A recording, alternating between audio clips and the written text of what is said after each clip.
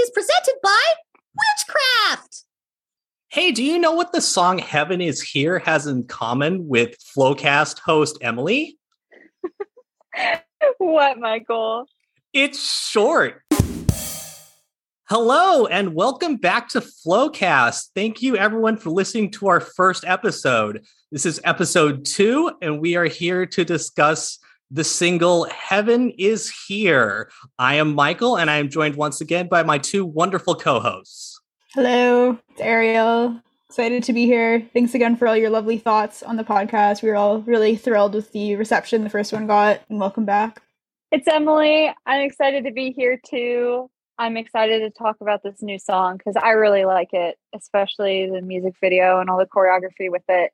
And I appreciate all the support as well, even though I have been trolled on the Twitter account multiple times.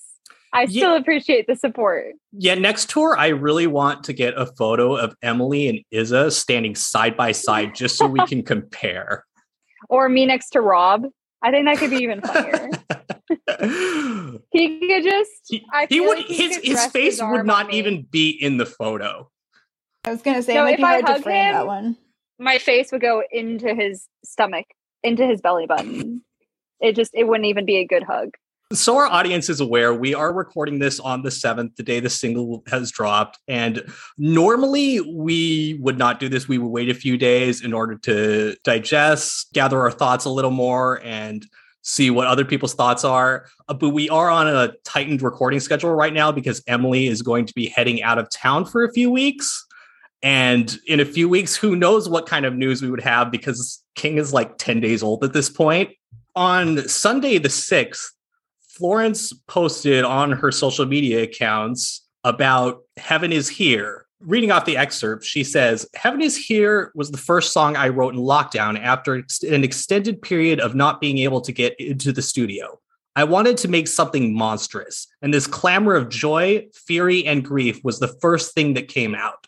With dance studios also shut, it was my dream to one day create choreography with it. So it's one of the first pieces of music I have made specifically with contemporary dance in mind. Obviously, we're getting a new song. That was exciting, but those words also excited me. Like hearing something monstrous come out of quarantine. I don't know about you guys, but I got pretty burnt out of quarantine music that was very subdued, reflective, melancholy, and somber. I am ready for something that I can scream and jump to with 40,000 of my best friends in the field. So the song and its accompanying video dropped today, once again directed by Autumn de Wilde with choreography by Ryan Huffington, as in the King video. She also mentions that it was filmed in Kyiv in November of last year and gives mention to her two friends who are currently sheltering. Now, we debated a bit about whether to mention this in the last episode. We decided to dance around it a bit because it was a newly budding and sensitive subject. But we have known for a while that these videos were shot in Kyiv over a few weeks in the fall of last year. Part of the reason we didn't want to mention it last week was just that everything was so new. And obviously, our hearts go out to everyone in Ukraine right now. It's a horrible situation that everyone there is faced with. And we should all be doing everything we can to help support the people of Kyiv and the people of Ukraine in general. It definitely adds another layer to these videos to know where they were filmed, especially given the situation right now. And it was sad to hear that some of the dancers in the video were currently being affected by it, as are many of the other people involved in the video who are also Ukrainian and currently in Ukraine. And this is, again, as with King, a teaser single. We are still holding out for the lead radio stomping single, which is presumably coming in the near future still. I think we should get into the sound of the song. I think, as Emily mentioned earlier, I was also very excited by the sound of it. I thought that it seemed to be really indicative of a new direction, whereas King felt a bit more familiar. There was a lot of sounds in this song, which I hadn't heard before in other Florence songs. Obviously, it shares a trajectory. Like it's, as many people said, it kind of has a witch-esque sound to it, just with a bit more spoken word and kind of eerie sound effects, some wispy bird call sounds, some very feral, some jig elements. It sounded really exciting and fresh, and it made me very excited. It's also, interestingly enough, we see Jack Antonoff appear again, but this time in collaboration with Florence herself as another producer, which was true of the last single as well. These are all co-produced. Florence has co-produced both songs so far. Was this a solo songwriting credit for Florence? Because I believe King was... Okay, so King was co-write with her and Jack, but this is a solo writing. This one was co-produced also by Dave Bailey and Kid Harpoon. Dave Bailey is the lead singer and main... He writes and produces most of the Glass Animals songs himself, and he added the synths to this. And so it's interesting to see these two come together, because I think they're two of my favorite bands, but I never expected them to intersect in this way. Kid Harpoon is a bit more familiar. He's participated in songs on Lungs, Ceremonials, and How Big. He worked on What Kind of Man, Ship Direct, Never Let Me Go, Leave My Body, Sweet Nothing, Over the Love. He also did some work with Florence pre-Lungs, so that's like I'm Going Down. But also, interestingly enough, lately he's been doing a lot of work with Harry Styles. I think he co-produced all of Fine Line and some of Harry's first album. I wasn't expecting him to show up again, but I'm excited that he is, because I really like a lot of what he's done with the band in the past. Another small point, and we can link this interview in the description, but Jack Antonoff gave an interview a while ago where he talked about being intrigued by some of the spoken word sounds coming out of England lately, and he mentioned Self-Esteem, and I think Self-Esteem is a clear inspiration here, and this you definitely hear the spoken word element coming in, and so it's interesting that he brought that up months ago, kind of alluding to his participation in this in a way. Again, similar to Self-Esteem and similar to some of the other stuff she's been recommending lately, for example, Wet Leg, Arlo Parks, Little Sims, there were some spoken word elements at the end and also throughout the song, also a little bit of this in King. This isn't something that she's done that much of before this album, but it seems like something that she's really embracing, and I'd expect we'll hear more of that in the album. We saw a bit of foreshadowing, I feel like, in Call Me Cruella. Yeah, definitely. And I think also possibly in Haunted House. And not just because those songs are under 2 minutes. Yeah, no, it's true. And it does share that element for sure. I think something else that was really interesting to note was the time signatures and the breaks that were implemented throughout the song. They are a bit different than what she's done before. So that was really neat to hear. And they were also very powerful breaks. I think Michael mentioned that the boom, boom, boom sounded or emulated the sound that Fiona Apple had in her most recent album, Fetch the Bolt Cutters, in the song Heavy Balloon, sort of the dun, dun, dun. So that was interesting to hear. Yeah, and we know from Florence's Instagram stories in 2020 that she was listening to a lot of that album. So that influence is definitely being felt here. Yeah, I also seem to hear that influence if we sort of connect for her and this song, sort of the way that Fiona layers her vocals quite a bit in that song, and how that song is largely percussion and just her vocals. Obviously, the song is different, but they share that element a bit, even though For Her is also a bit quicker. Along with the time signatures as well, I felt that it seems to be very Kate Bush-esque. I love Kate Bush, and so I also made the connection between the song Sat in Your Lap and some lyrics from King, where Kate Bush talks about just as she feels like everything's going great, when she feels like she's king. There's a bunch of lyrics in that song that she repeats over and over that are sort of similar to the lyrics that Florence has in King. When I made that connection, I just felt like I had to comment on that. I think one of the things that I think we all enjoyed was seeing that on Florence's song credit for Foot Stamping. It was also cool to see her getting credit for acoustic guitar playing and percussion. I think she's gotten percussion credits and foot stamping credits before, but I feel like those are one of the many joys that I get from looking at the song credits. I full on laughed when I saw foot stamping as a credit. I mean, it's an integral part of the song. It is. It's good that she's being credited. Yeah, I think overall, I think we felt like this was more indicative of a slightly new direction, whereas King felt more like kind of a summary of the things from the first 4 albums, although of course it also had some of the elements that we mentioned, like the spoken word elements and the percussion. I think there's also some interesting things lyrically about the song. I think one of the lyrics that stuck out to me the most was the one about her wearing her red dress, which to me seemed like she was referring to vulnerability, also power. Well, they crucified and her in the control. pink dress, so Yeah, and I was thinking about that as I was listening to it in the car. I was like, okay, so she's now mentioned a red dress, a yellow dress, and a pink dress in her discography. Unless there's any more that you guys can remember. I just thought that was funny. I was like, how many more colors are we going to get? there was her best dress also. That too. I wonder what color it was. She never said what color it was. So someone's gonna Clearly, have to she find should have made a out. compilation of songs that mentioned dresses. Yes, that should have been Maybe the after fourth this album. one. It should have been next time. I'll try Yeah. again, album 6. Yeah. Yes. And as we can see, the color red is often associated with attention or boldness. And it seems like with this lyric, she's sort of taking that and using the power and control with it.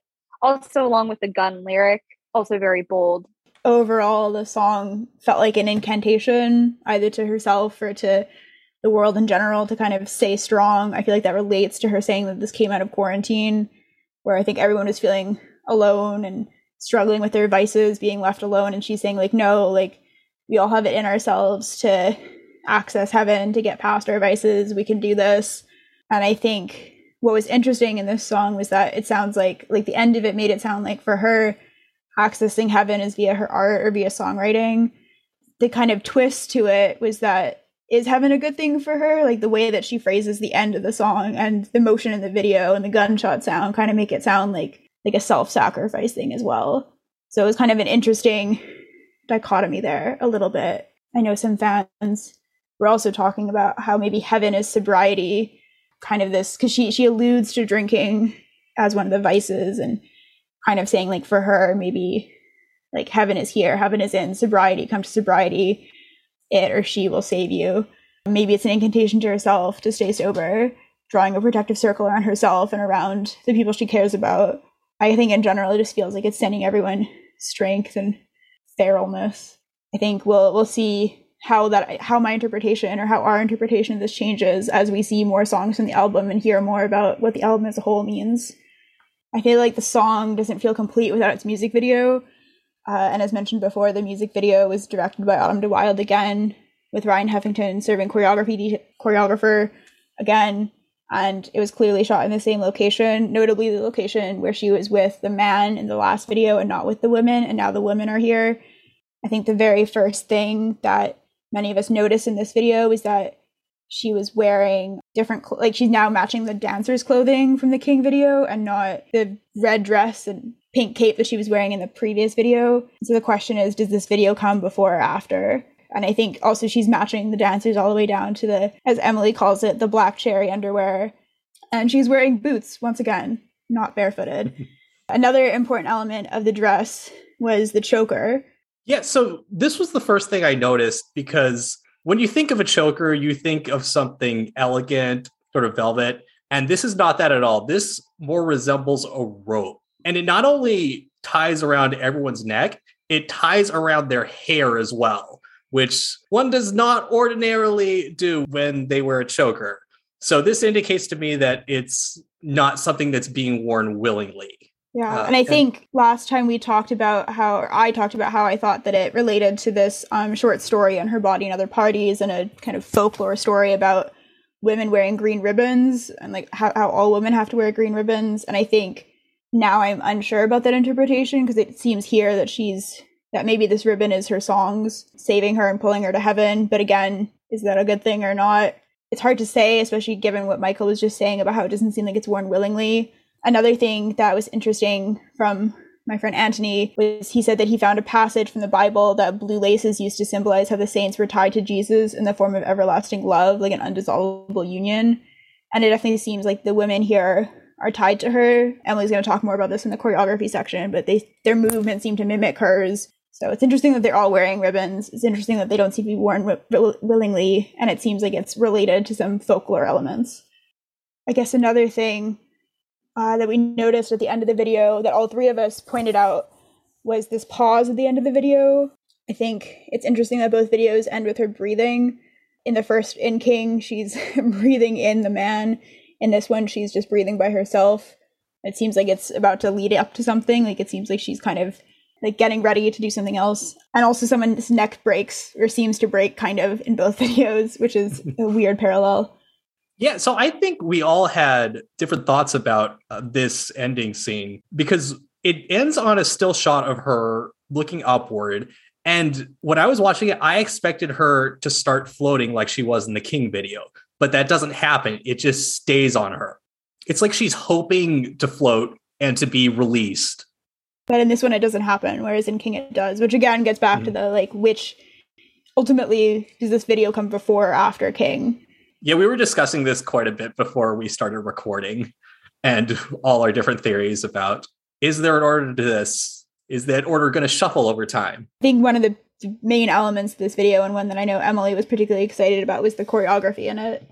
Yeah, I'm so excited that I am going to teach myself this choreography and record it. And every time I see Florence doing some really awesome choreography, especially if it's minutes long, I feel like I have to do it. I was a dancer for 17 years, and connecting dance to Florence just brings out this light in me that it makes me so excited.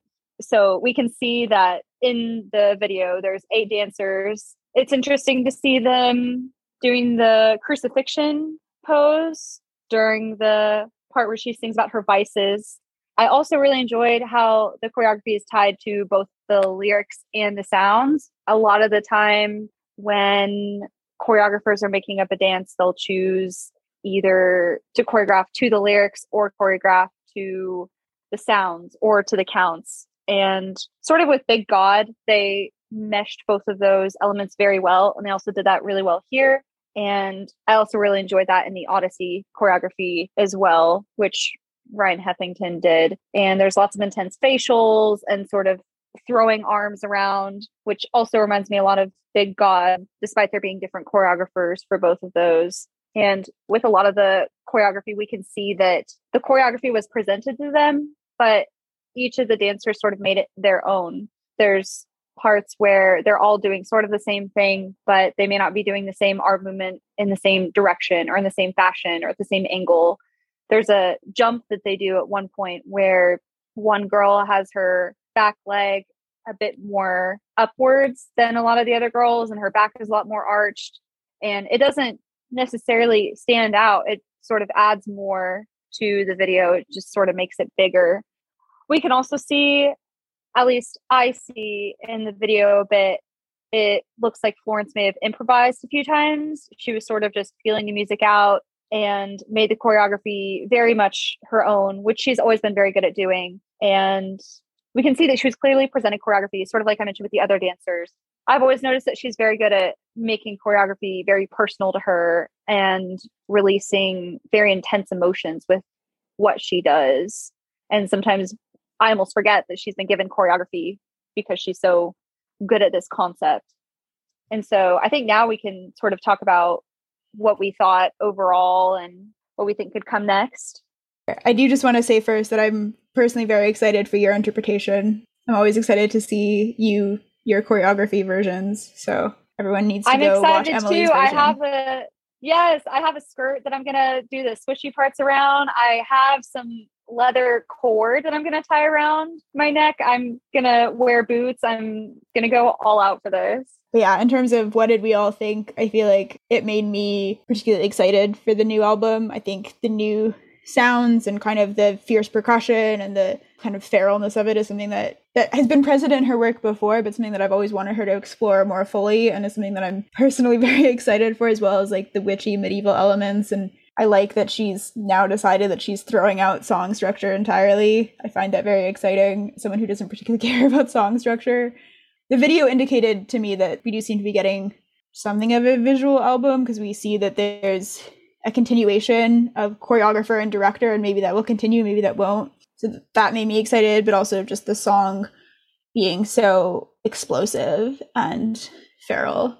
Yeah, I feel like I didn't get into the feralness enough earlier, especially those bird call sounds that feels like she's in the woods calling out to a flock. And I love those effects. The reactions I've seen to this track have been all over the place.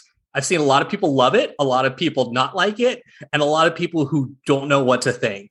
For me, this is one of those tracks that I think I need to hear in the context of the album. Again, we're not sure where on the album it's placed. It feels like a track that you stick smack dab in the middle as sort of a segue into perhaps more of an anthem. Yeah, I think one thing that I found interesting about the reaction was I think a lot of it seemed tinted by the fact that people were expecting this to be a lead single, and also from how she described it. Like, a lot of the reactions that I saw were people kind of at first being like, wait, what? And then usually they were like, oh, I listened to it a bunch more, and I actually do really dig it now that I know what it is and what to expect. It does feel like an interlude or like an opener or closer of the album. I think Emily was the one that mentioned that she thought it sounded like a closer, and I think it could be a pretty badass closer. I think it would be pretty cool live, too. Hear me out, though. What if this was a show opener? That would be pretty cool. I would jump on stage and immediately perform the dance. That's what would happen. As you should. Yes. What did you think of this song overall, Emily? I really liked it. I've always been a fan. I don't think I've ever disliked any of her music, but I've always been a bigger fan of her bigger sounds. And I really liked that about this one. I loved all the vocal layering and the really hard and intense percussion. And I'm excited to hopefully hear it live. Hopefully it does get put on the set list, because despite how short it is very powerful, which means they should fit it on because it's so short. They have no reason not to. Hey, they didn't fit No Choir onto the last tour until the final stretch. They did put it on. They did. I also think in terms of fan reactions, whereas King was we touched on this earlier, but King was more of a traditional Florence the Machine formula. And this is new. This is more experimental. And to me, it makes sense why they put it out like this rather spontaneously, just to expose everyone to this raw and unfamiliar sound. Yeah, it does seem like they're trying to kind of say, like, you're gonna see more of this. Let's get you ready for this before. I think another thing that Emily mentioned that I wanted to also touch on was I liked how upfront her vocals seemed to be and how clear a lot of the percussion was. Like, I think I enjoyed how like sharp and crisp a lot of it is. I think it made it very powerful. This is what I wish 100 Years sounded like on record. Because that song, anyone who's heard that song live knows how good it sounds live and how subdued the album version is in comparison. I agree with that. I think another thing that this song made me think of, and like the last two videos have made me think, is whether we're going to get dancers on tour. Because it's clear that dance is a big element. It's been a big element of her work for the last few albums, but it'll be interesting to see if that gets even more incorporated in the live show or not. Yeah, because other than that one performance at BST 2016, I think, that was the only performance to really incorporate dancers and choreography. I was also wondering if maybe the reason that the song was released or had a push in general was because Florence mentioned how much she wanted to choreograph to it and have some dance to it. So they made the music video to it. So any closing thoughts? Excited to see what comes next. Excited for the album. Curious to see where this is going to end up on the track list. Excited for the album to be officially announced. I think also just thank you to all our listeners. We're so happy that you enjoyed this, and we hope you continue to enjoy these episodes. We're excited to be doing this. Yeah, I checked the analytics, and one of you listened to us on your Xbox, which I didn't know that was a thing you could do. So kudos to that person for teaching Michael a new thing.